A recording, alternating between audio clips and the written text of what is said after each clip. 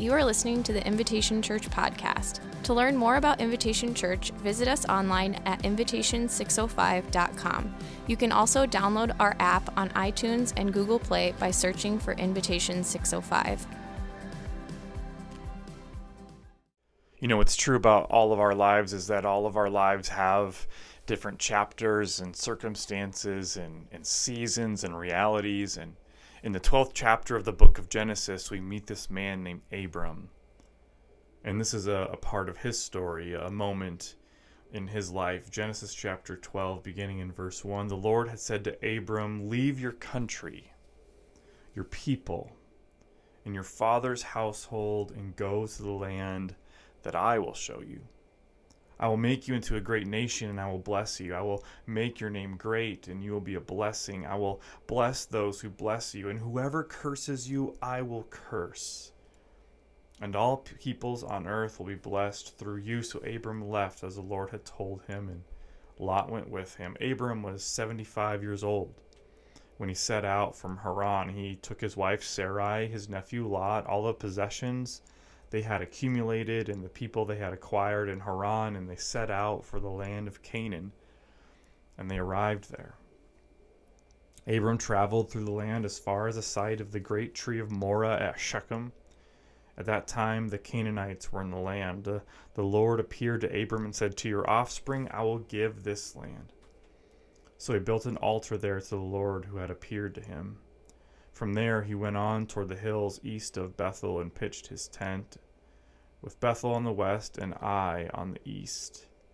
There he built an altar to the Lord and called on the name of the Lord. Then Abram set out and continued toward the Negev. Well, a couple years ago, I was at a Minnesota Twins game in Minneapolis with some buddies, and there was an older gentleman who was sitting kind of one row down to our right, and he noticed that my friend Dylan and I both had our hats on backwards. And this guy's in his 60s, and he turns around and he looks at Dylan and I and says, "You know, when are you too old to wear your hat backwards?" And we both kind of laughed. And I told this guy, "You can wear your hat backwards if you want to, man. You can rock it totally." And it's so interesting, isn't it? The boundaries that we put on what we can step into and what we cannot step into. And it's really interesting to think about that in our life with God too.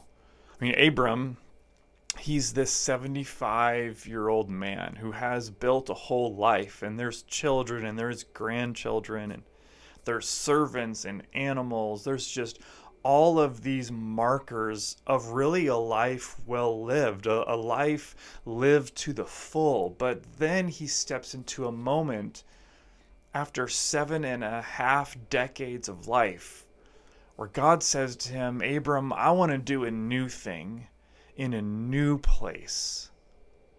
And so he calls him to leave the land that he had known to a land that God would show him.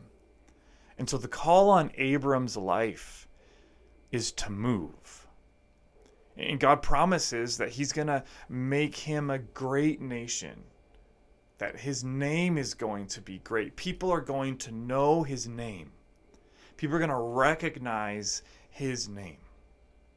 And he's going to bless those who bless you, and he's going to curse those who curse him.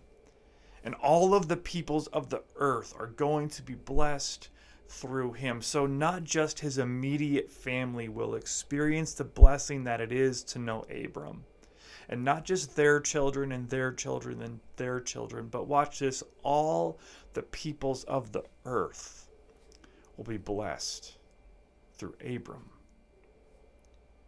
And I think there's just a couple things in this passage that are worth coming around and thinking about for a few minutes this morning. And one of those is just this idea that God's promises are always bigger than our vision. Right? So Abram is called to step into a land that God is going to show him.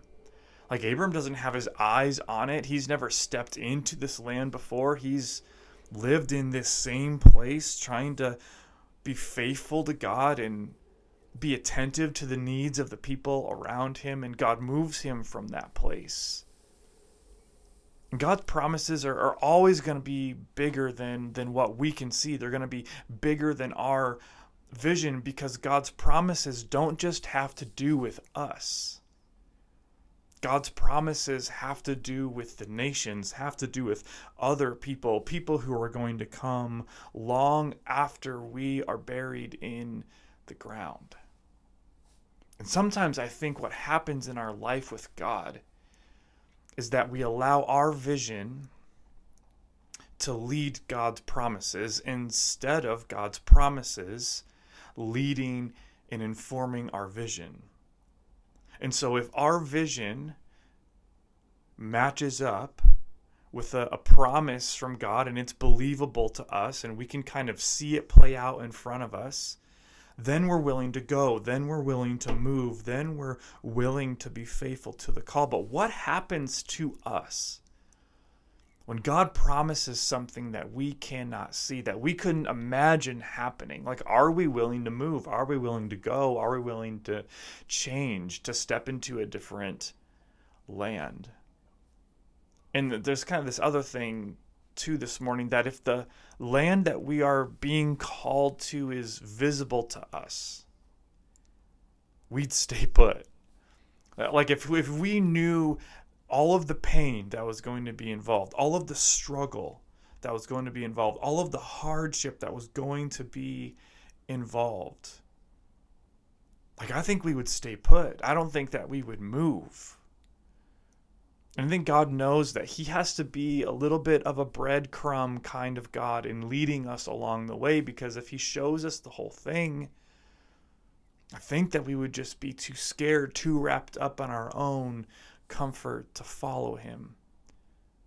And so if the land that we're being called to is completely visible, we would stay right where we are. So I just wonder this morning, like, what are the ways in which you have stayed put in your life with God? Like, what are the ways that you have desired to see the land that God was calling you into before you actually moved your feet? I wonder what kind of promises you have pushed away because they are bigger than your vision. And there's this old guy who died a long time ago. His name is G.K. Chesterton, and he talks about really two desires we have in life. One is a desire for wonder, and another is a desire for welcome. That we have this desire for wonder, for adventure, for learning, for growing, for being stretched, for struggle. Like, it's the child who walks outside and notices all of these things. All of these ants on the ground, all of these different colored leaves, all of the dirt, all of these things that so many adults walk right on by. To live in this state of wonder, but then also to live in a place of welcome, of comfort, and belonging. And when I think about those two desires within us, a desire for wonder and a desire for welcome, I think to walk with Jesus, to live life with God, is to experience the wonder, the adventure of life in the Spirit, and also to not be always and ever experiencing the welcome that comes from what this world offers, but experiencing the welcome that comes through his voice and by his Spirit.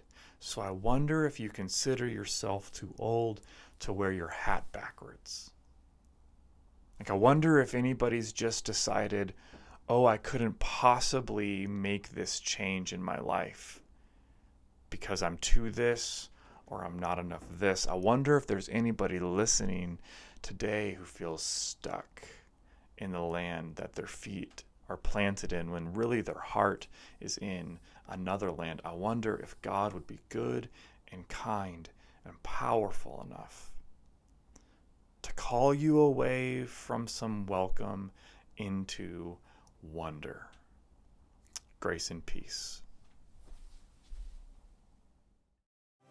Thank you so much for joining us on the Invitation Church podcast. I want to encourage you to take the message that you just heard and receive every part of it. Every promise from God, every declaration of His great love for you, every word of hope, every reminder that you have been made for more. Allow what you've heard to take root in your soul, to allow Jesus to do the deep work that only He can do. I also want to encourage you to be part of what we are doing here at Invitation as we invite people to live the way of Jesus. Go to the app and become a regular giver, an investor in the story that God is writing in this place. Also, if you found the message meaningful, we'd love to have you share it with someone else as you partner with us in carrying the message beyond the walls of the church. I want to thank you for being here with us. Grace and peace.